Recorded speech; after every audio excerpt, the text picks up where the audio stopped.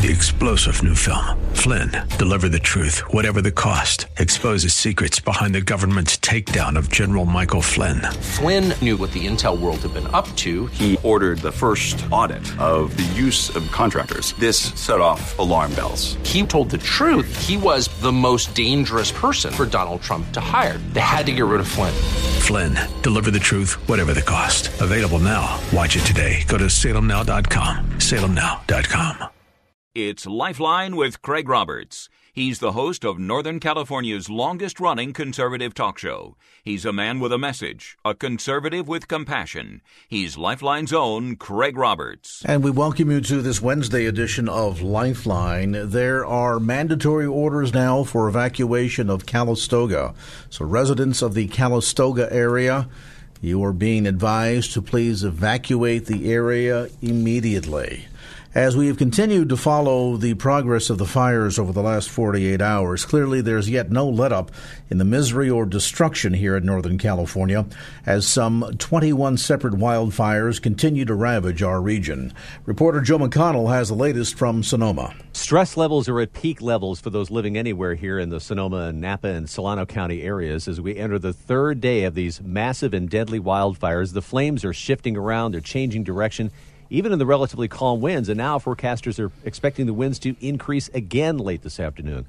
Residents in areas that had been untouched early yesterday were placed under mandatory evacuations by afternoon or overnight and early this morning, including portions of the Sonoma Valley Hills, parts of the city of Calistoga, Bennett Valley, Sonoma Mountain, and well to the north outside Geyserville. Hundreds more homeowners forced to flee and wonder if their home, their castle, will be burned to the ground. In Sonoma, Joe McConnell, NBC News Radio. Looking at the fire since Sunday night, here are the numbers. So far, 21 dead, 380 individuals still considered missing. More than 3,500 buildings have been destroyed. More than 8,000 firefighters from across the state and neighboring states are engaged in fighting the flames. 170,000 acres have been burned in 22 separate fires. 73 helicopters and 30 air tankers are involved in fighting the flames. And as we speak tonight, some 50,000 residents of Northern California remain without power. If there was ever a time for California to pray, this certainly is it. Joining me now on the line is Pastor Kevin Finkbeiner. He is senior pastor at New Life Christian Fellowship in Petaluma. Pastor Finkbeiner, thanks so much for taking time. I know it has been a very hectic several days for you and your congregation. Give us a bit of a report as to what's going on in your part of Northern California at the moment, and also give us some perspective in terms of the great efforts that your church has done in opening its doors and providing emergency shelters to so many thousands of people that have been displaced by these horrific fires.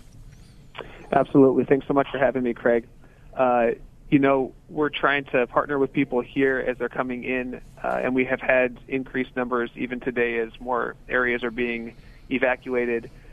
The scene here at the church is spirits are good. We're working really hard to care for our guests who have been displaced by these fires and serve them in any way we can. We are a facility that we created this church. We built this church 9 years ago from an old warehouse and built it as an emergency shelter should the need arise. And we didn't want this to happen, but we planned for it, and it's been working well. So we've got a medical team on site here. We've got rooms for pets to come so that owners can have their animals here. We've got children's areas. We've got movies going. We have showers for both men and women, and we've got food coming in all throughout the day and into the night. So things are going as well as we can have here. Our team is working hard to serve and love this community. You know, when most pastors think about a new church plant, they think about ministering to the local community and where that church is planted. Maybe it starts in a living room or maybe in a small rented facility, a hotel, a storefront, whatever the case might be. There are thoughts about ministry to the folks that live in the immediate area, in the neighborhood of the church, certainly ministry to young people, things of that sort. I would imagine most pastors would be completely overwhelmed by the notion of having to not only meet the spiritual needs of the community, but now suddenly find yourself in real serious relief efforts. I mean, this is kind of on a par with what the Red Cross is doing, I guess, with the added addition of not only addressing many of the felt needs, but certainly addressing the spiritual needs. Speak to that, if you would, Pastor. Absolutely. So what we've been working hard to do, and we're so fortunate to be part of the larger body of Christ, we have a number of retired fire chiefs here in the church, so they've set up a command structure with us to be able to work with partnering organizations on the physical needs. And then we've been working with chaplains throughout the city. Other pastors whose churches aren't being used as centers have been coming over to meet spiritual needs, as well as partnering with Christian marriage and family therapists to meet those needs. And really what we're trying to do is get the right people in the right places to be able to minister to our community as they come in. There's a tremendous sense then of not only a triage, but I would imagine long term, many that are coming through your doors have got to be absolutely devastated. Looking at the work of a lifetime, many people that we've seen interviewed on television have talked about the loss of family memories. They've lost photographs of weddings and babies, taking their first steps, keepsakes like family heirlooms, things of that sort. And certainly none of it would compare with what it would mean to lose a physical life. But that said, I would imagine the sense of just emotional despair that a lot of people have got to be feeling is pretty over the top at the moment. It is pretty over the top. What we're seeing is people in various just states of shock with the surreal nature of this, and then as the reality sets in, that's where our chaplains, our marriage and family therapists, our pastors, as well as we're partnering with a health center just 2 buildings away from us, and they've sent over some mental health experts as well. That's where we're really trying to meet needs as people are coming into moments of awareness about what this will mean long term and the gravity of it sets in.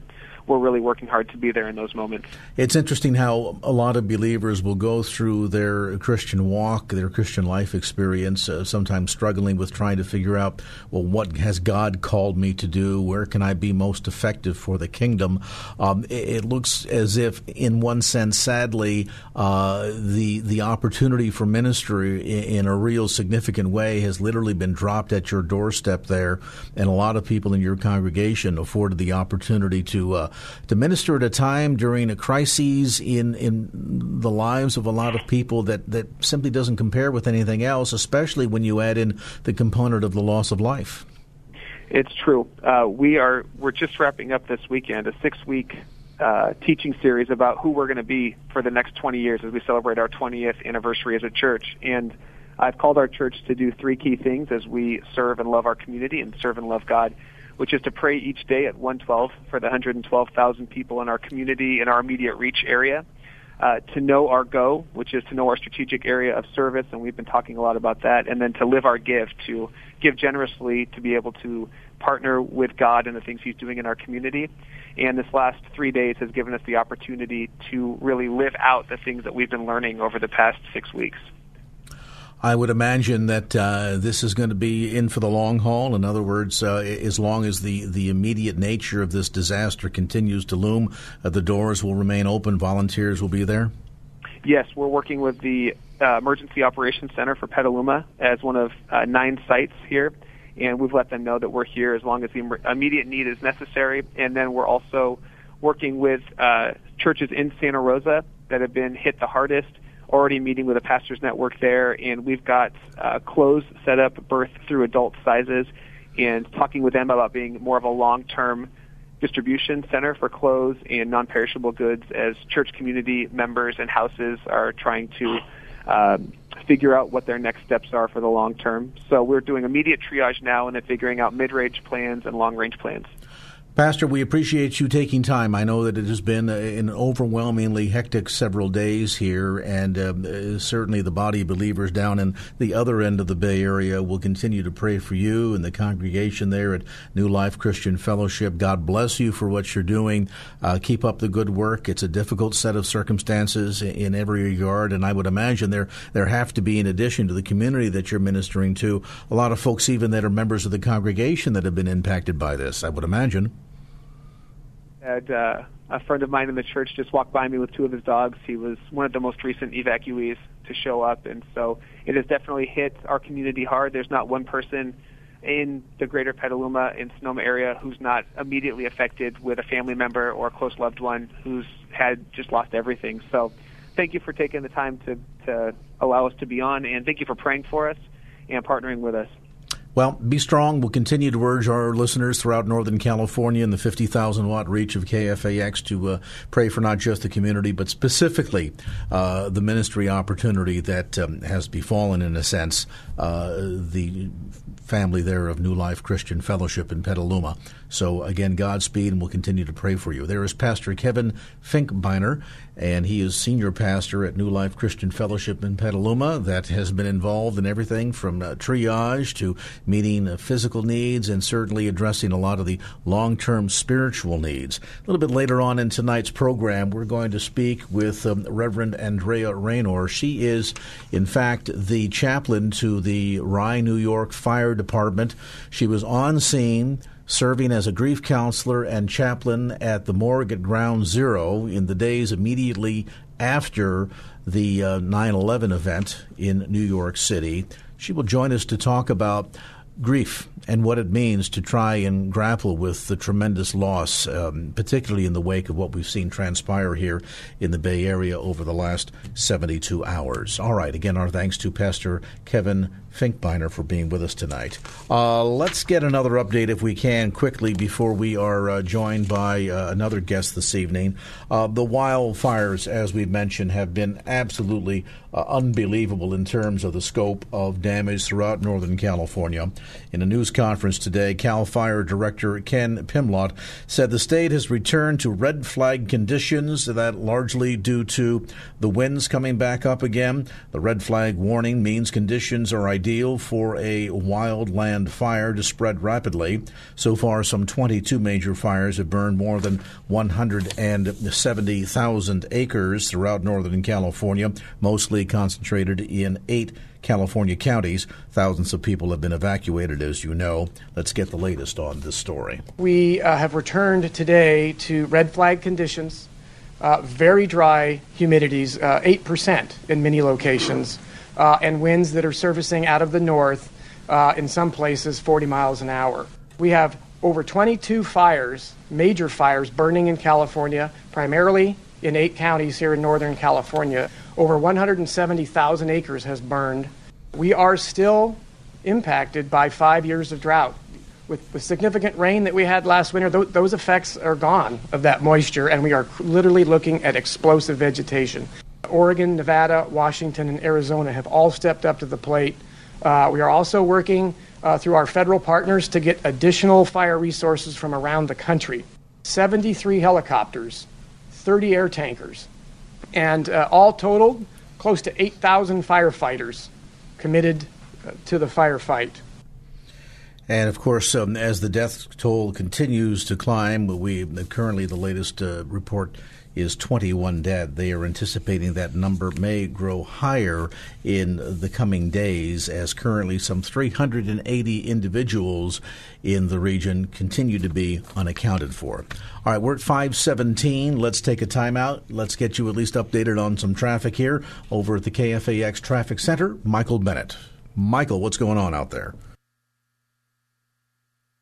And now back to Lifeline with Craig Roberts. All right, we are back. The entire city of Calistoga is now under mandatory evacuation orders as the fire situation continues to deteriorate. The fire officials now giving an update. Let's listen live. To assist CAL FIRE with fire mapping and FEMA and CAL FIRE with mapping damaged structures and destroyed structures for recovery. In addition to the forces we have now, the governor ordered today that we bring up an additional 2,500 soldiers and airmen to be available to support law enforcement, emergency management, fire services in the area. We are in coordination with our neighboring states and bringing assets from Nevada and prepared to bring assets from Oregon if necessary. We're also in coordination with the Pentagon if we need any assets from the active Army, Navy, Air Force, or Marines. In addition to our support for consequence management, the California National Guard actually has some firefighting capability that's available if CAL FIRE needs it. We've ordered up 13 firefighting helicopters, 2 medical evacuation helicopters, and in addition we have Type 2 hand crews that are available if needed. Thank you. Thank you, sir. We have one additional operational speaker before we get to 3 local council people, and that would be Acting CHP Commissioner Warren Stanley. Thank you, and good evening, everyone.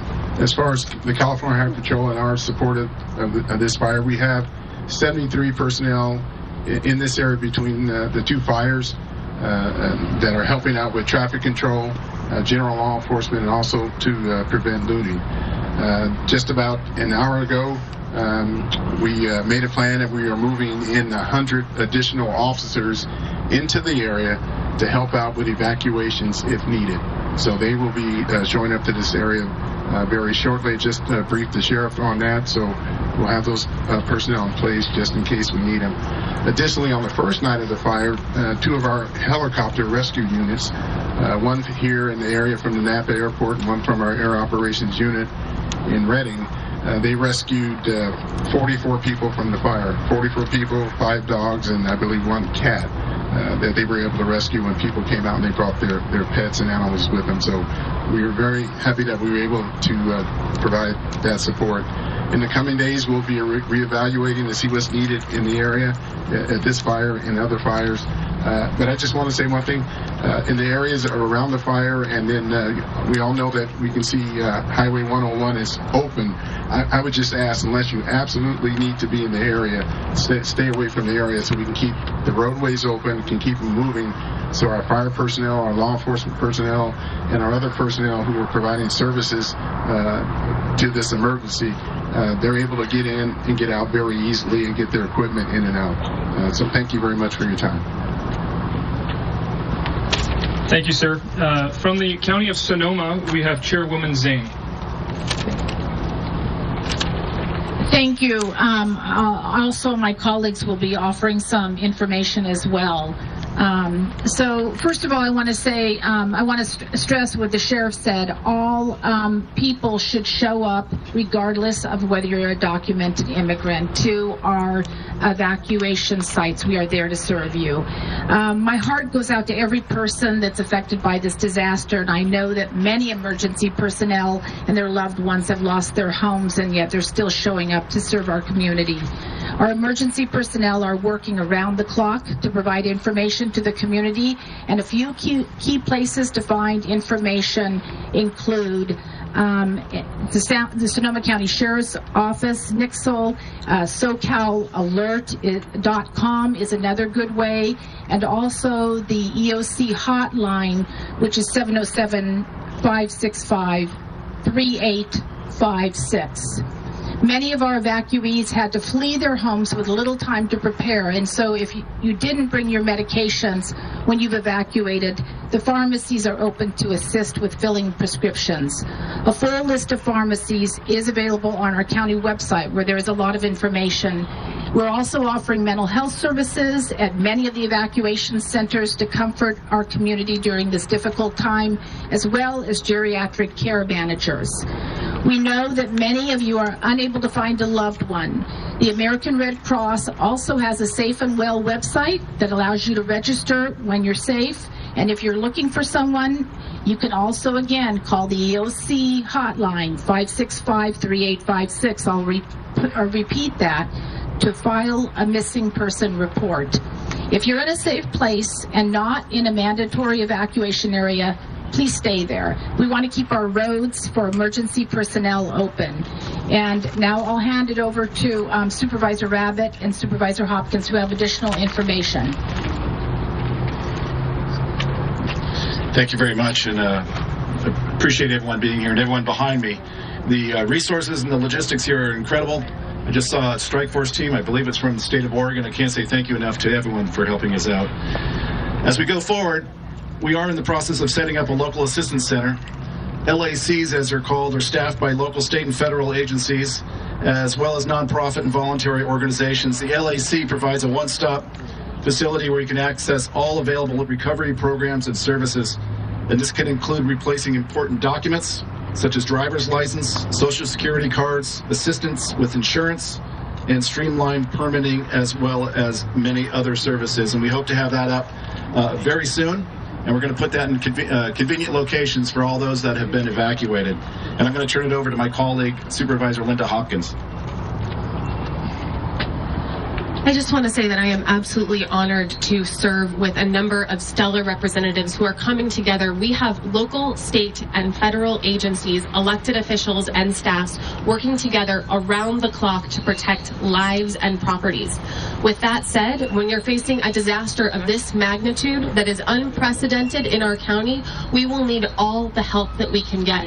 And so I am asking you to open not just your hearts to the victims of the fire, but also your homes and most importantly, your wallets. We have set up a fantastic collaboration with Redwood Credit Union, which has created the North Bay Fire Relief Fund. I would encourage you to give until it hurts, because there are a lot of people who are hurting right now. And if you are lucky enough to have a home, please consider donating to those less fortunate. Thank you, Supervisor, and thank you for everybody who's working so closely hand in hand to mitigate this situation. I know we do have a large contingent of representatives from all agencies and government organizations. And instead of doing the two-step shuffle to get everybody up here for the right questions, what we're going to do is break out. And if you have a specific question... All right, you've been listening to a live press conference regarding the North Bay wildfires and, of course, the most recent news out of the region. The entire city of Calistoga is now under mandatory evacuation orders as the fire situation continues to deteriorate. Evacuees are being advised to head for shelter at American Canyon High School, which is located at 3000 Newell Drive.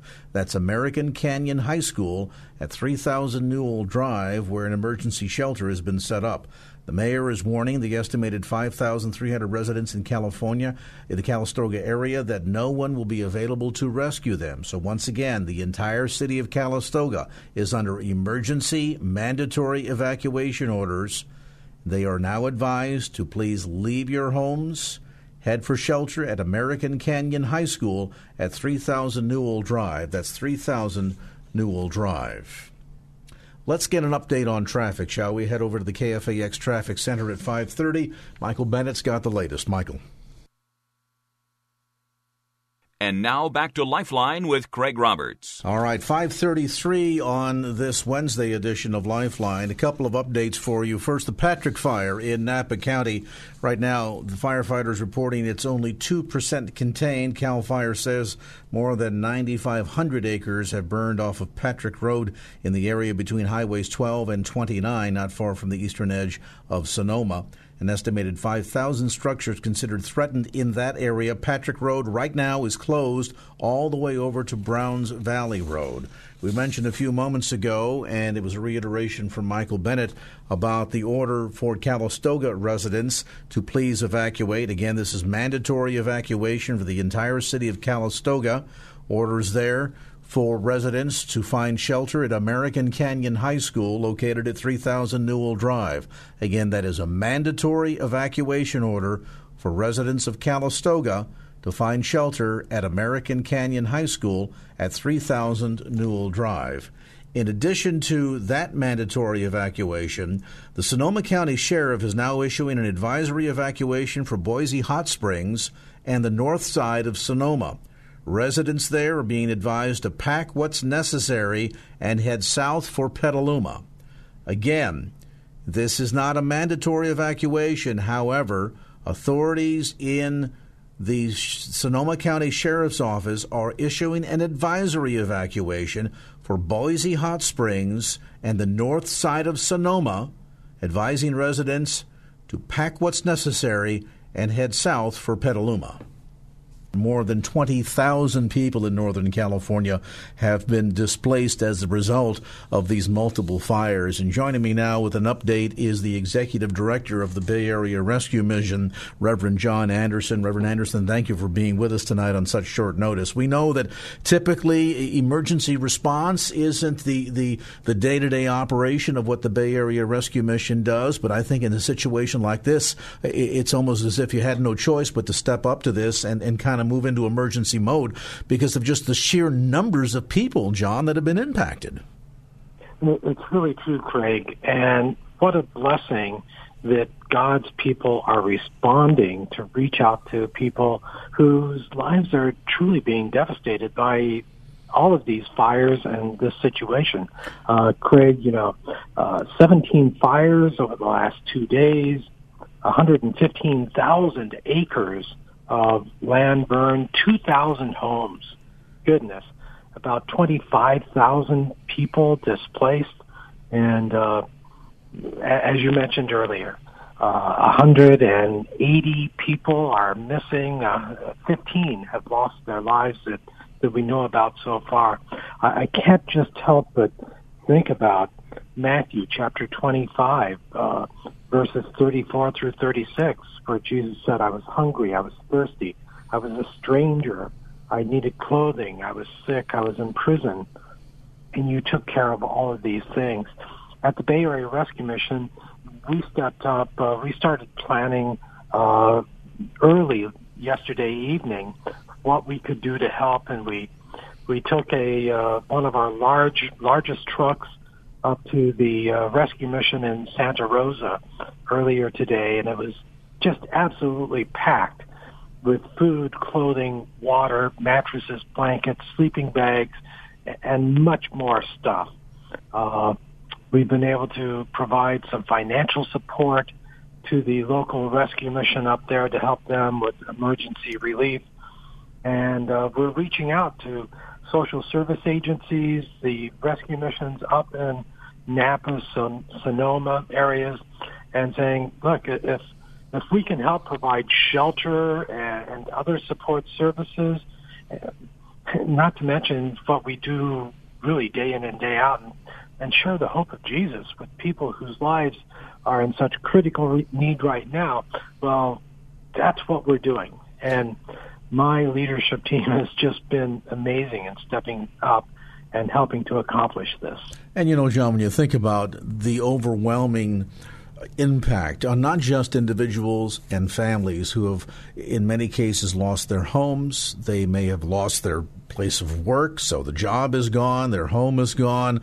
They're asking many critical questions right now about why God and where God. Yeah. The opportunity to be able to minister to those immediate spiritual needs in such a time of crisis is really what the Lord has called us to do. Moreover, we know from the reports that we've had in conversations with local authorities, everything is stretched to the max. Authorities are doing what they can, but the capacity in that region of Northern California to virtually overnight meet the day-to-day needs and provide food and shelter and clothing to upwards of 25,000 people is just more than local government authorities would ever hope to be prepared to meet. And so this is one of the reasons why the Bay Area Rescue Mission stepping up to the plate and filling in that gap at this time is so critically important. And if you've joined us late, Reverend John Anderson, the Executive Director of the Bay Area Rescue Mission, is on the line with us. And I understand, John, that in addition to sending a truck north filled to the brim with food, supplies, everything from bedding and blankets, sleeping bags, food, coffee, water, all these other items that are urgently needed. We've heard reports of stores in the area, those that are open, those that have power, completely out of all of these resources because It's just, again, everything is so taxed at this point that bringing things in from this section of the Bay Area to that North Bay section is really the only answer. And I understand also that the Bay Area Rescue Mission is making provisions to open up additional shelter for families that are displaced, that can't get into local hotels or motels or find shelter elsewhere. Is that true? We're doing the best we can, Craig. We're providing emergency shelter. Our plan right now is to be back up in the Santa Rosa area and offer transportation back to our facilities tomorrow if that's needed. So we're just going to reach out and do as much as we can. It's kind of stretching us a little bit thin, but God has a way of providing. Well, we've seen a number of churches that have opened their doors, and now is the opportunity for the Church of Christ, the body of believers, to open their hearts and, quite frankly, open their wallets to help support the emergency response to this critical need for friends and family and neighbors right now. And I'll mention again that on the heels of just the devastation to property and people that have been displaced, and with that, the loss of life and the sheer number of people, upwards of 25,000 people that have been affected by this deadly fire in the last 48 hours. As we mentioned, the Bay Area Rescue Mission has stepped in to help fill the gap by providing donations of bedding, blankets, sleeping bags, food, coffee, water, other materials, indeed, in addition to that, providing shelter as well. And if you'd like to help participate in defraying some of the costs and supporting the Bay Area Rescue Mission in this emergency relief effort, we'd like to encourage you to go to bayarearescue.org and make your donation today. That's bayarearescue.org. If it's easier, you can give that gift by phone by calling 888-343-FOOD. That's 888-343-FOOD. And Reverend Anderson, of course, you mentioned about stretching the resources of the Bay Area Rescue Mission. My goodness, we're heading quickly here into the winter season. Fall is upon us. That means the holidays will be here. Longtime listeners to KFAX know of the great work done by the Bay Area Rescue Mission in providing meals to needy families during the Thanksgiving season, as well as meals and Christmas toys for needy children during Christmas as well. So I guess this additional new emergency is just one more burden, so to speak, financially on the Bay Area Rescue Mission. So I would suppose that the partnership with listeners and donations is very critical at this time. It really is. We're entirely privately funded, trying to help people change their lives. We had a conversation with some of the local people in our community the other day about, are you just being a magnet to draw homeless and needy people into the community? And no, the truth of the matter is we reach out to people who are in great need. Most of the people that we minister to, in a societal sort of way, appear to be a drain on society, but after they go through our programs and their lives are transformed by Christ, they become an asset to society. But this is a unique situation we're dealing with these firestorms right now. Whatever we can do to help the people that are hurting, we want to be there. And we are just asking for God's people to be in prayer for the victims of these firestorms, and to help us provide help to people who are in desperate need right now. One of the questions that's been asked in the last 24 hours is, what is the most effective means of being able to help people that have been impacted by all of this? How can we be assured that resources will get to them, and most importantly, that both felt needs and, from a biblical perspective, spiritual needs will be met? And, of course, the Bay Area Rescue Mission is one of the most convenient and surefire ways to do just that. Again, you can go online to bayarearescue.org and give your gift right now, fully tax deductible. And, again, that's an easy way to do it, online at bayarearescue.org, or you can call toll-free 888-343-FOOD. That's 888-343-FOOD. I don't know,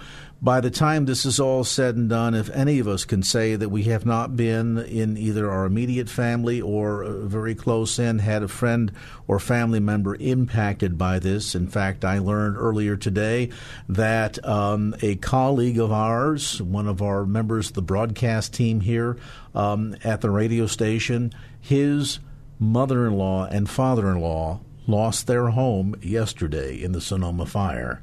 So even in the extended KFAX family, we're already getting reports of people that have been impacted by all of this. If you've prayed, Lord, what can I do to make a difference? Let me encourage you as we learn tonight that upwards of 25,000 people have been displaced and emergency evacuation order in place now for yet another neighborhood in Santa Rosa, the Bennett Valley neighborhood along Bennett Ridge, Sonoma Mountain Road, and Enterprise Road. That is a new evacuation order. I would encourage you, as Reverend Anderson said, to first be in prayer for our friends and family and neighbors in the Sonoma and Napa areas in Northern California that have been impacted by the fire, and then do something from a practical standpoint to stand with ministries like the Bay Area Rescue Mission that allows the church, the body of Christ, to step forward and do what it is that God has called us to do in being light and salt. Right now, the Bay Area Rescue Mission has been providing bedding, blankets, sleeping bags, food, coffee, and water.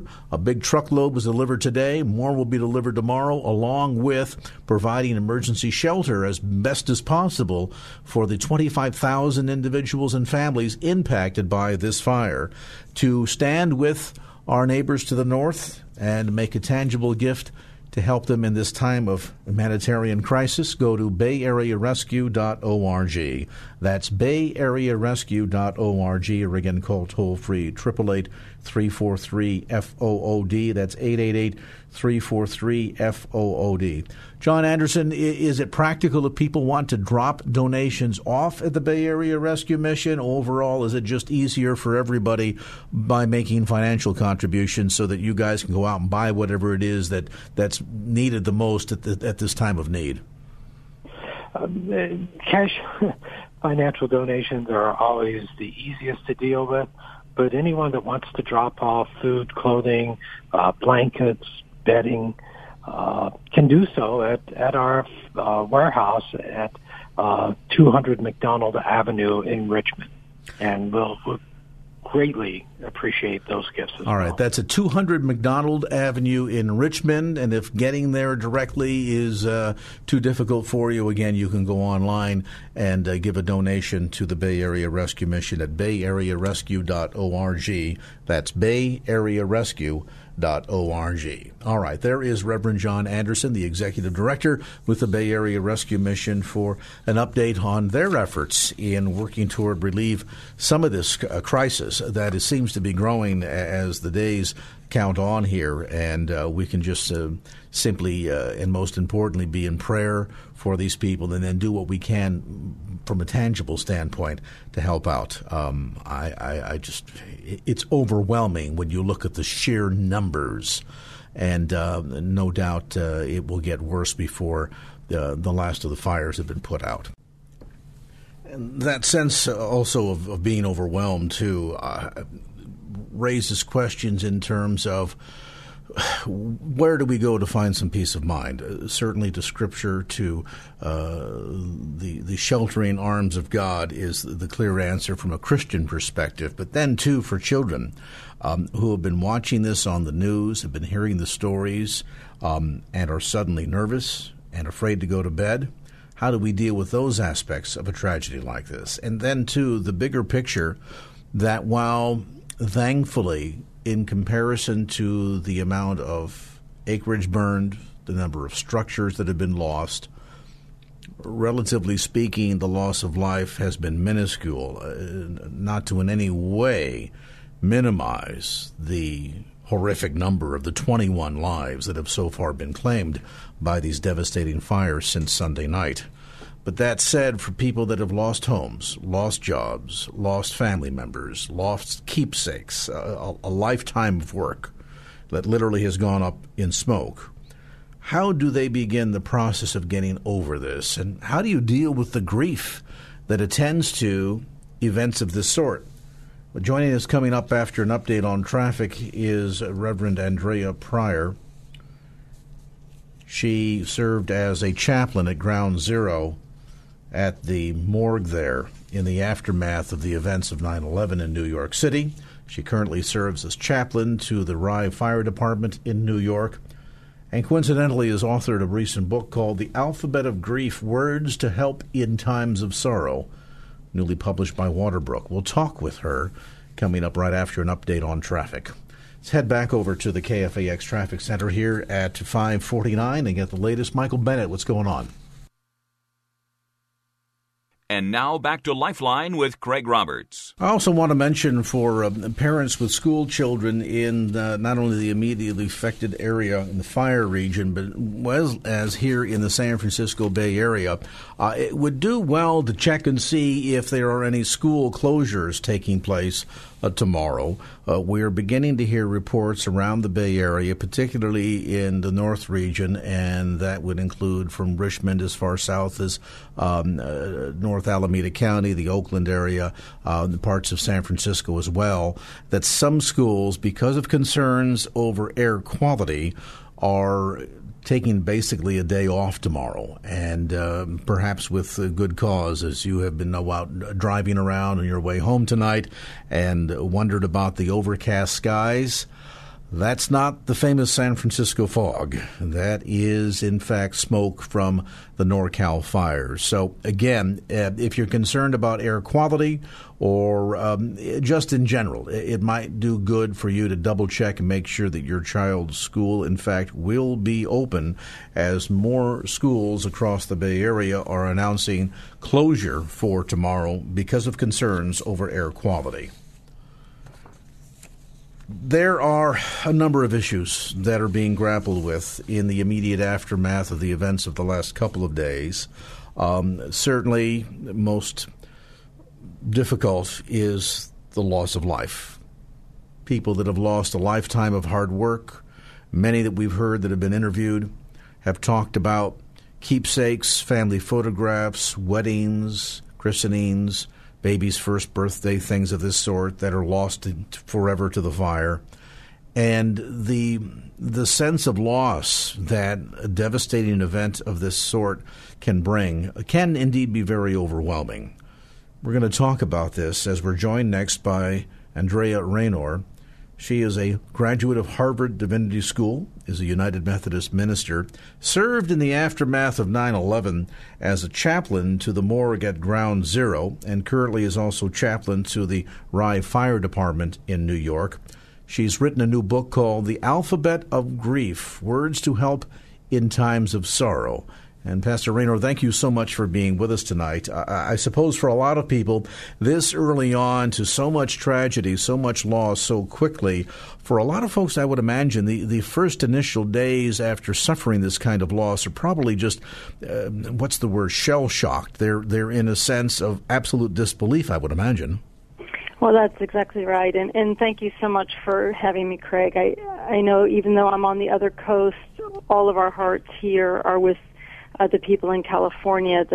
What we're seeing, on television is so heartbreaking. And I also have a niece and her husband who are in Santa Rosa and had to evacuate. So it's close to home in so many ways.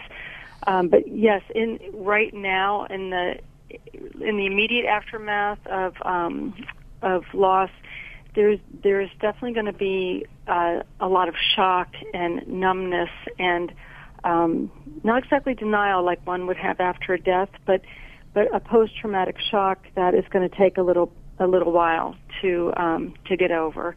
It's when you lose, whether you've lost a loved one, which is obviously the most terrible of losses, or you've lost your life work or those heirlooms which are so important.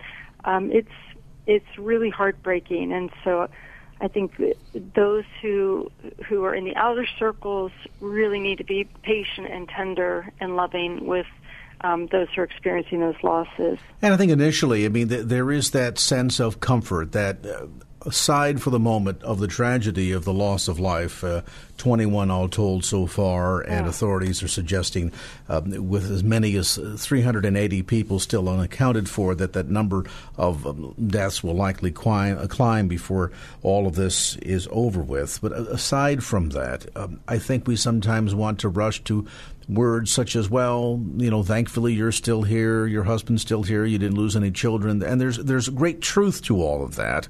But I think then, too, isn't there, though, creeping in that sense of just the entirety of your world having been shaken to the core? I mean, the place that we call home is now suddenly gone, and so many people in the immediate moments of evacuations over the last now 48 to 72 hours were given moments before they were able to flee, and literally with their lives, and nothing more than their shirts on their backs. So I would imagine, in spite of the fact that we can find comfort for so many that did escape with their lives, that still the loss of a lifetime of work and the memories and the sense of security has got to bring about a tremendous sense of that sort of that unsettling feeling, no?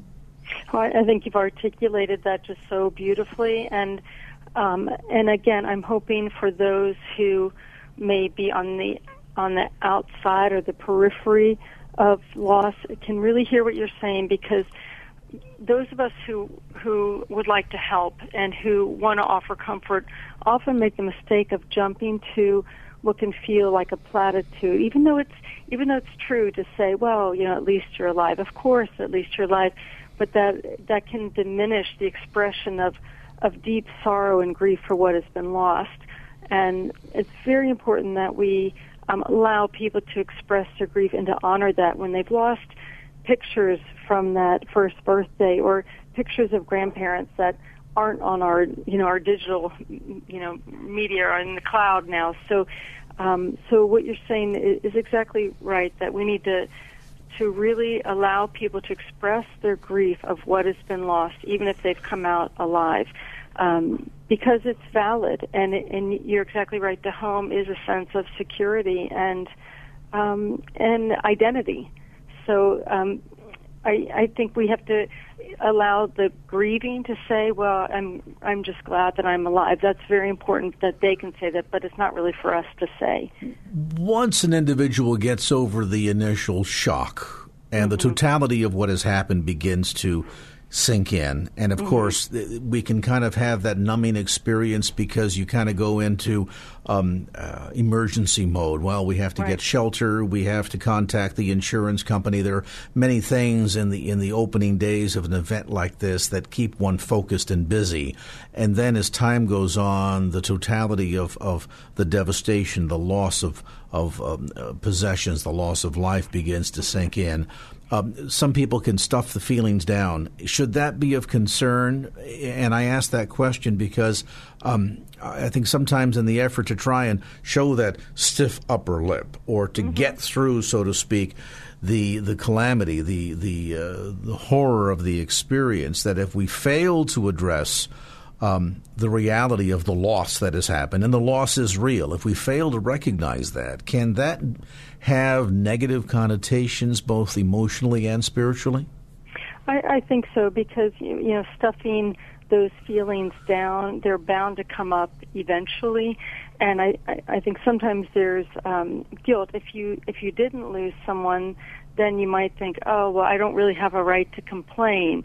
I came out with my life. I was able to grab my cat, and I shouldn't feel bad. And all of those shoulds can hinder both our expression of our grief and then therefore our healing. So again, I think we have those who've lost homes, who've lost treasures, should really honor their losses and not feel guilty that they came out alive while maybe someone else did not. So to feel it, to feel like that's valid, to find a place to express it, whether going to speak with a minister, a priest, a rabbi, a good friend, and allowing the heart to cry. Because I think we all wonder why these things happen. And sometimes as religious people, we feel like we're not allowed to ask why. But, even Jesus asked, why hast thou forsaken me? So I think it's okay that we ask why, that we express our sorrow.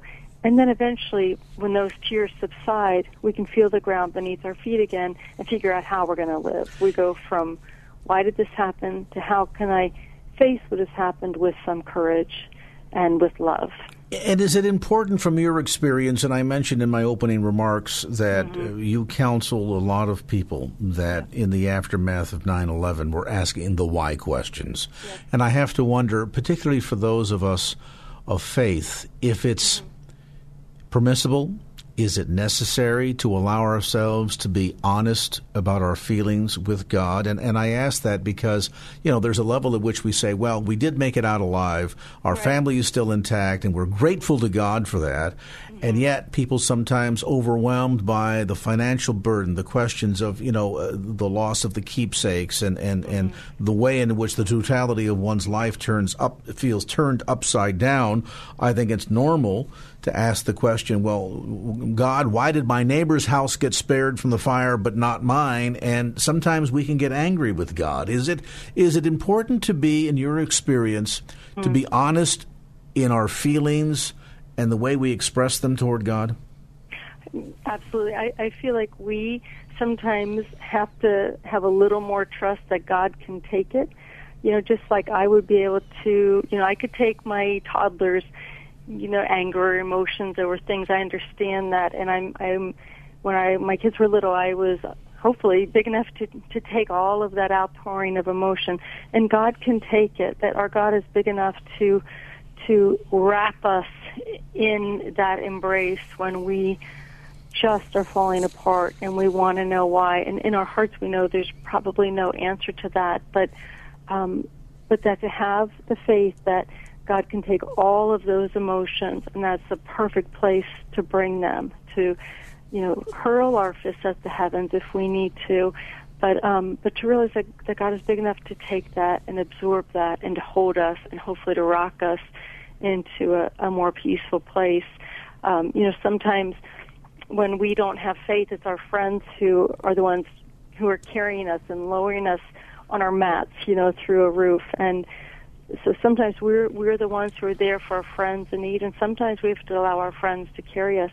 And if you have listeners who have experienced loss right now and who are devastated and who are in pain, this is a time to allow others to carry them in prayer, to help them begin to sort out this tragedy in their lives, and to allow them to express all of those feelings so that they can feel the presence of God in those dark valleys.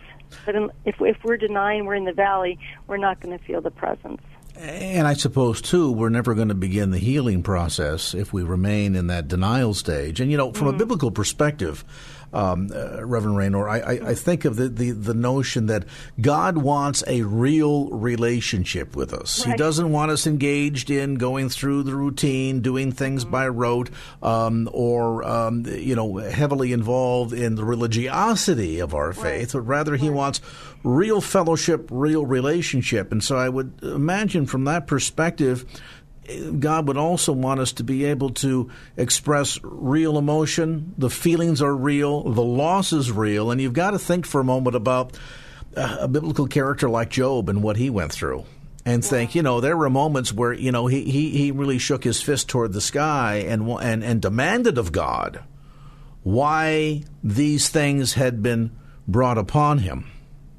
And I think in the end, there is perhaps not just the importance of the acknowledgement of the reality of the real relationship God wants to have with us, but also, too, the acknowledgement of the real emotion, the real feeling, the real pain in this, so that God can be able to begin addressing those areas of our life and bring about a sense of healing. But you can't really get there until you feel the raw emotion or you admit that the loss or the grieving is real and necessary, can you? Well, I know in my own experience and with working with people who have been devastated by a loss, I feel like it's very hard to get there. I wouldn't speak for anyone else, but I think for myself and for others who have been devastated by loss, whether it's a terrorist attack or, the loss in a calamity, a hurricane, fire, to know that God always knows what's underneath our feelings. So those walls that we put up to pretend that we're okay do inhibit our spiritual growth. they do inhibit that relationship. It's like being in a relationship with a friend and never really telling him or her what you're really feeling. It's always going to be on the surface then. And so I believe with the divine, God always knows what is there and is kind of waiting for us to trust enough to be raw and real. And then when we're there, then our hearts are more open. Then we can hear the inspiration that comes to us. We can feel the guidance that is coming to us. But not if we're so well defended that we're I'm okay. Well, moreover, beyond the sheer lack of connectedness to reality, it also tends to stifle what are expected to be release opportunities of real emotion. And I would imagine we go over a prolonged period of time, and I wonder if you saw this with a lot of the survivors after 9/11, that there was an inclination by some to not be in touch with the reality of the enormity of that shared loss experience that so many went through in New York at that time, that the inability to come in contact with their true feelings, the fear, the anger, the pain, the confusion, the loss, all of those emotions kind of swirling about and shifting from one to another from moment to moment, to not allow that to sort of come to the top or come to the surface and express it not only towards God, but maybe even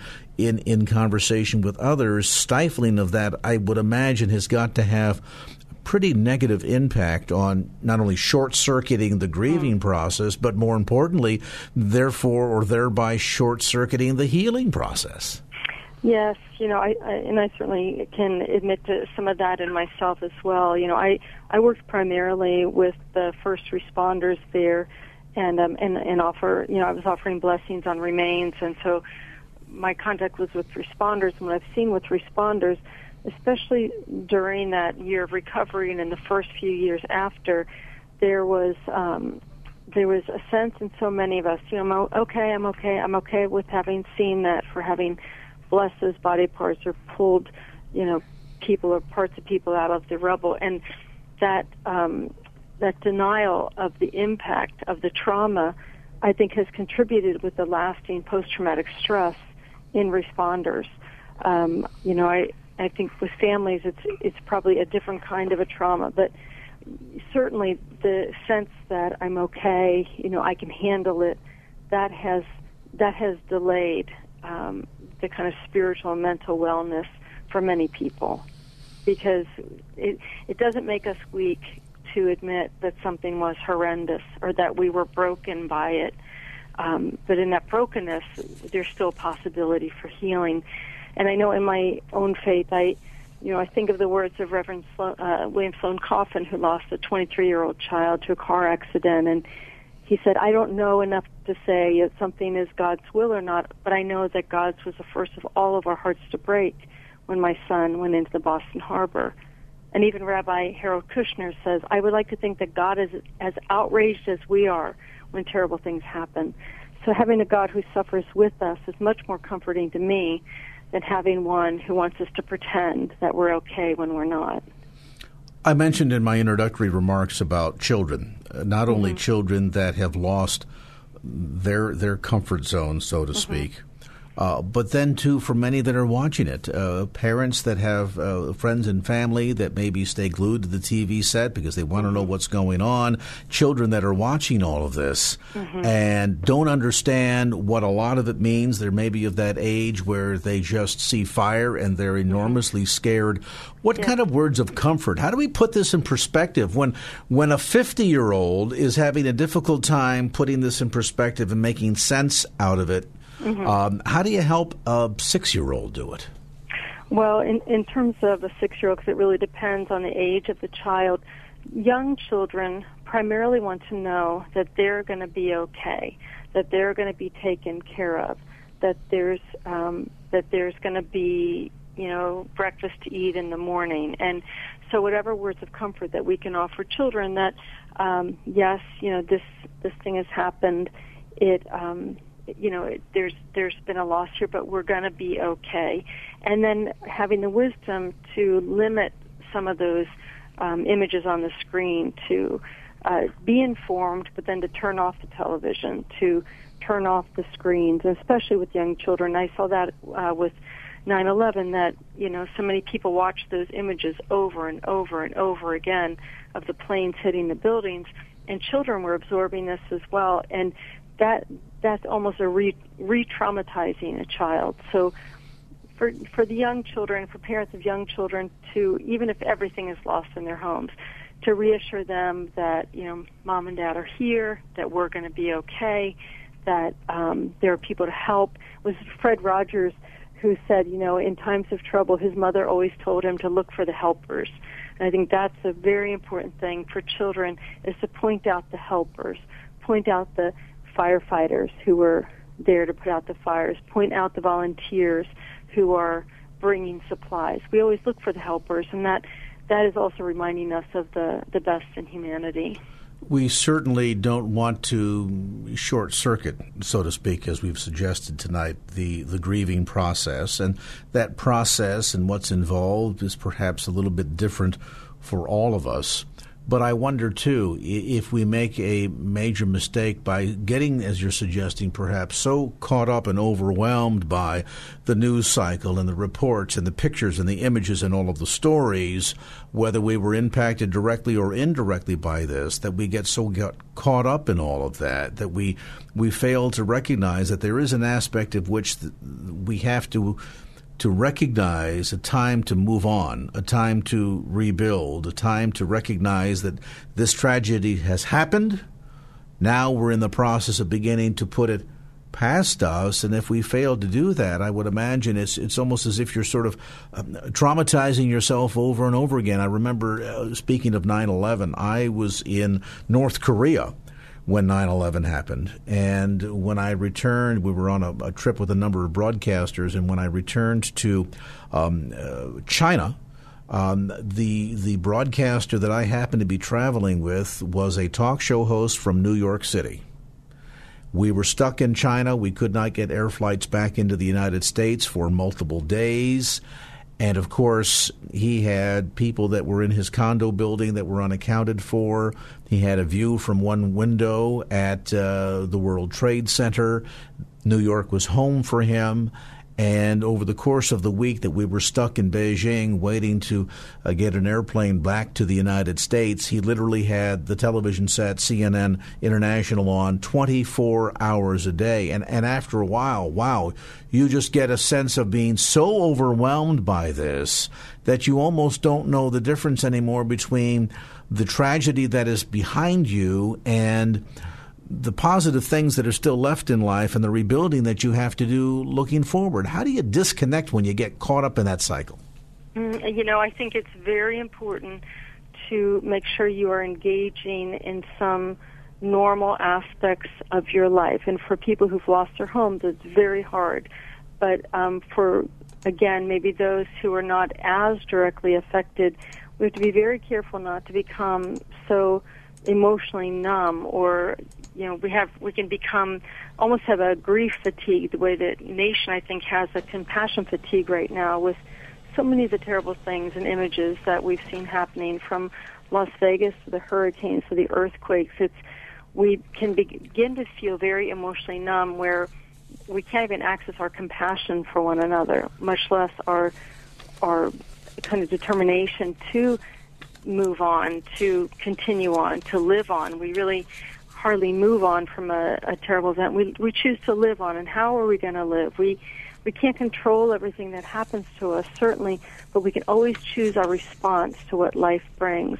And so I think our prayer is to respond with courage, with faith, with compassion for one another. So it's important, if you're beginning to feel inundated or beginning to feel numb, emotionally numb from these images that have happened over the course of the last few months, and certainly right now in California, make sure you take a moment to re-engage with your life. If you have a dog, take a little walk. If you have a friend who's lost their home and they have children, get some books and bring them over. There are always some helpful things that we can do to begin to re-engage in normal life. And again, to allow our friends and loved ones who experience these losses to express it. It's very different, for example, for someone who's lost their home to say, thank goodness I still have my family, than for a friend to say, well, at least you're alive. It's very different. Those sorts of expressions of gratitude and thanksgiving for what has not been lost have to come from those who are most affected by this terrible event. And there certainly does seem to be that sense of going on tilt overload by many as we have watched what seems to be just this string of tragedies from the hurricanes in the Texas Gulf to the Florida Keys to Las Vegas to now the fires in Northern California and to a lesser degree in Southern California. And you can get so caught up in these cycles of misery that it's difficult to know how to get disconnected or how to step back into the reality of the comfort that we can find in our relationship with Christ, the comfort that's available to us in Scripture, and the comfort that we can share with one another. Our conversation tonight with Reverend Andrea Raynor has been a bit of an attempt to try and kickstart, so to speak, that healing and restorative process. There's much that we have to think through and work through all of this in the coming days and weeks, no doubt about that. I think, though, at the end, to understand what the grieving process is all about and how to find healing and how to get back on the road toward living is critically important. This book, by the way, can be a very helpful tool for yourself, a loved one that is dealing with not just the grief of the loss of what we've seen the last 72 hours with the wildfires here in Northern California, but any kind of an event that happens. And that grief can run the gambit from the loss of a loved one to the loss of a marriage. If you want to get more information about the book, as we mentioned, this is newly released and available through our friends at Waterbrook Press. You can order the book online through Amazon.com. You can also get more information through Reverend Raynor's website at ReverendAndreaRaynor.com. That's RAYNOR. The book is called The Alphabet of Grief, Words to Help in Times of Sorrow. All right, let's get a quick update here. I mentioned earlier that there have been a number of schools that are closing as a result of air quality concerns throughout northern and the North Bay area.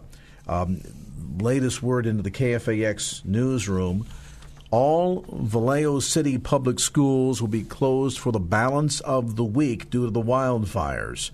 This, again, is because of the concern over air quality. Monday will be a regularly scheduled professional development day with students set to return to classes on Tuesday, October the 17th. And again, this is impacting all Vallejo City public schools. If you're in that region, and I would say anywhere from northern Alameda County, certainly on the peninsula, from North San Mateo County upwards, you might, instead of just dropping the kids off or assuming they're going to make it to school okay, you might want to check in to make sure that, in fact, the school that your student attends will, in fact, be open tomorrow, as an increasing number of public schools across the Bay Area will be closed due to concerns over air quality. And again, this is impacting students that attend public schools in the city of Vallejo. All right, we're at 6:19. Let's get an update on traffic right now. We'll head over to the KFAX Traffic Center and the latest with Michael Bennett. Michael. 3-star General Michael J. Flynn, head of the Pentagon Intelligence Agency, knew all the government's dirty secrets. He was one of the most respected generals in the military. Flynn knew what the intel world had been up to. He understood its funding. He ordered the first audit of the use of contractors. This set off alarm bells. The explosive new documentary, Flynn, Deliver the Truth, Whatever the Cost, uncovers the facts behind this scandal. Flynn told the truth. He was the most dangerous person for Donald Trump to hire. I find out the worst enemy that I'm going to face in my life is right here in America. They took my assessment and they wanted me to change it. And I was like, I'm not changing it. They had to get rid of Flynn. with in-depth interviews, archival footage, and never-before-seen personal records of the man behind the headlines. I just felt like I was drowning. Flynn, deliver the truth, whatever the cost. Available now. Watch it today. Go to salemnow.com. salemnow.com.